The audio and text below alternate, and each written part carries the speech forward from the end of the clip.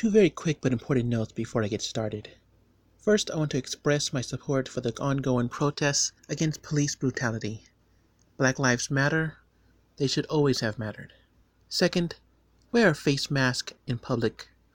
Face masks are proven to reduce transmission of diseases, and in our current pandemic can help prevent outbreaks. Be kind, think of other people, and please wear your mask. Now on with the show.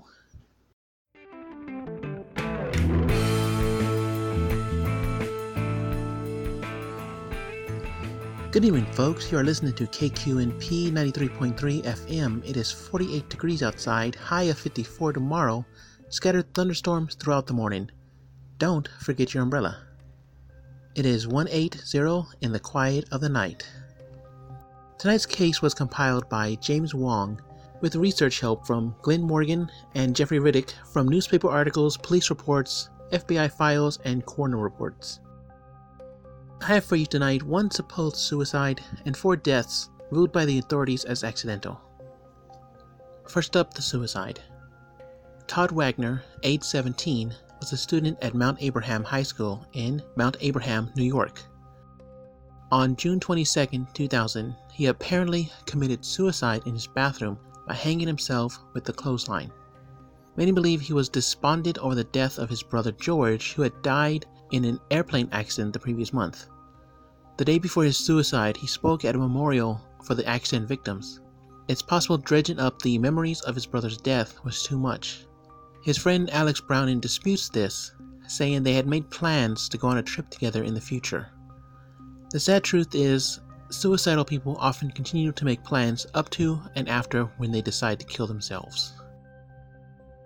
The first accidental death was Terry Chaney, age 18, also a student at Mount Abraham High School. On June 23, 2000, she died in an accident with a speeding bus. That morning, Terry was riding in her boyfriend's car when he saw Alex Browning, another student at Mount Abraham High, seated outside a cafe. Terry's boyfriend, Carter Holton, performed a U-turn, pulled over, and began arguing with Alex. The two had a history of butting heads. During this argument, Terry began yelling at Carter about always fighting with Alex. Without looking, she backed into the cross street and was hit by a speeding bus. She died instantly. The next accidental death was Valerie Luton, age 30, an English teacher at Mount Abraham High School. On June 23, 2000, she appeared to die in a house fire.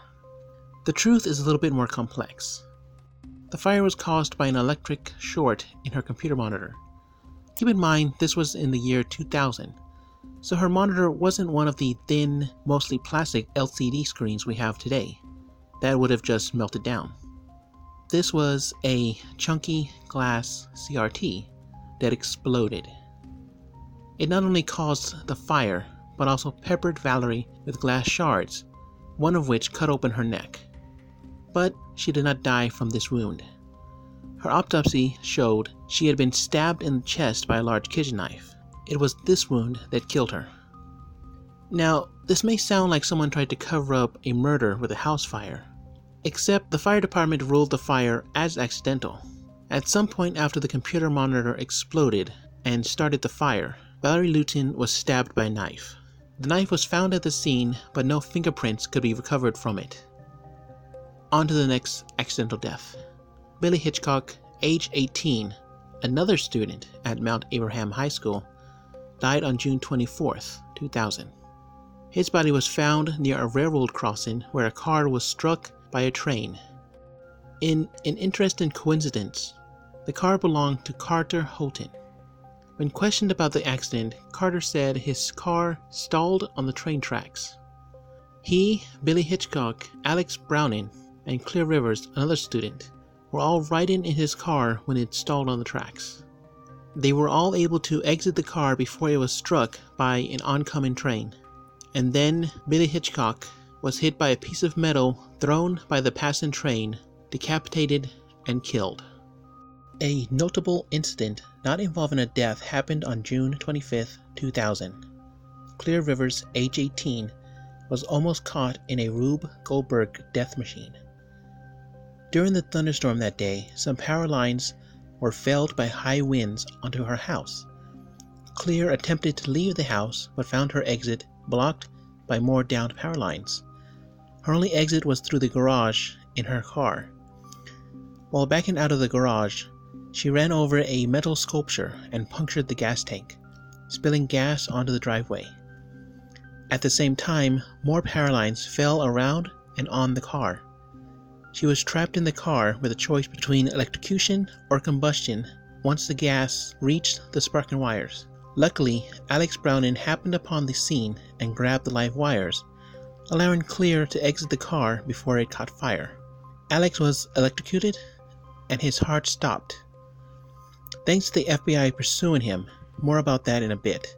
He received CPR and was quickly transported to a hospital where he made a full recovery. The final accidental death happened 6 months later in Paris, France. Carter Holton, age 18, was crushed by a fallen neon sign. You may be asking, why was Carter in Paris? The reason for this trip is quite interesting. 7 months earlier, Carter Holton was on Flight 180 headed to Paris, France. Also on that plane was Alex Browning, Todd Wagner, Terry Chaney, Valerie Lutin, Billy Hitchcock, Clear Rivers, another teacher, and 38 students from Mount Abraham High School. They were all part of that year's class trip to Paris. Before the plane took off, Alex had a panic attack and began yelling about the plane crashing. Carter attempted to quiet Alex and the two began fighting in the aisle. The co-pilot forced the two off the plane. Billy Hitchcock, who was also in the aisle, got swept up in the fight. Terry Chaney followed her boyfriend off the plane. Todd Wagner left the plane to check on his best friend. Valerie Lutin and Larry Morneau, the teachers chaperoning the trip, followed to check on their students. Clear Rivers had no connection to the other students, but still left the plane. The co-pilot at first barred the students and teachers from reboarding the plane, but Larry Morneau was eventually allowed to reboard the plane. Flight 180 crashed shortly after takeoff. The official cause of the crash was a scavenger pump leaking combustible materials into the fuselage. They were ignited by a spark from a fuel switch. The fire then fed into a fuel pump, causing a catastrophic explosion. After the crash, the survivors were interviewed by the FBI due to suspicion that the crash was not an accident. Most of the suspicion fell on Alex Browning. He had, after all, been yelling the plane was going to crash. But no evidence of wrongdoing was ever found. It was during these interviews that Clear Rivers was questioned about her reason for leaving the plane. Remember, she was not involved in the fight and had no previous connection to the other survivors. In the interview, she expressed her belief in Alex's fears that the plane would crash, and so followed him off the plane.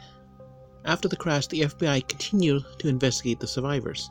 From their files, we can learn a few interesting facts about Alex Browning's activities while these accidental deaths were occurring.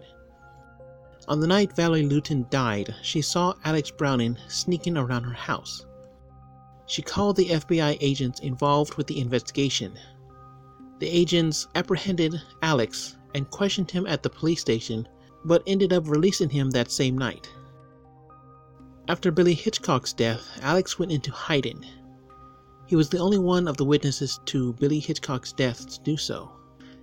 When the FBI found him a couple days later in a cabin, he fled on foot through the woods.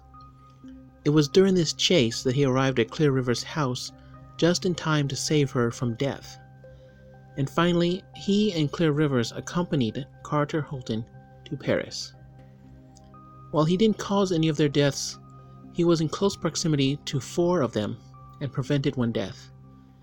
In total, 287 people died in the crash of Flight 180. That number would have been 294 if not for Alex Browning's panic attack. However, the final death toll of the passengers of Flight 180 was 292. They just didn't all die in the crash.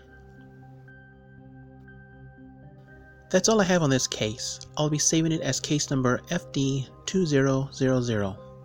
You're listening to KQNP 93.3 FM. Please keep listening for the news at the top of the hour. Until then, enjoy a little music.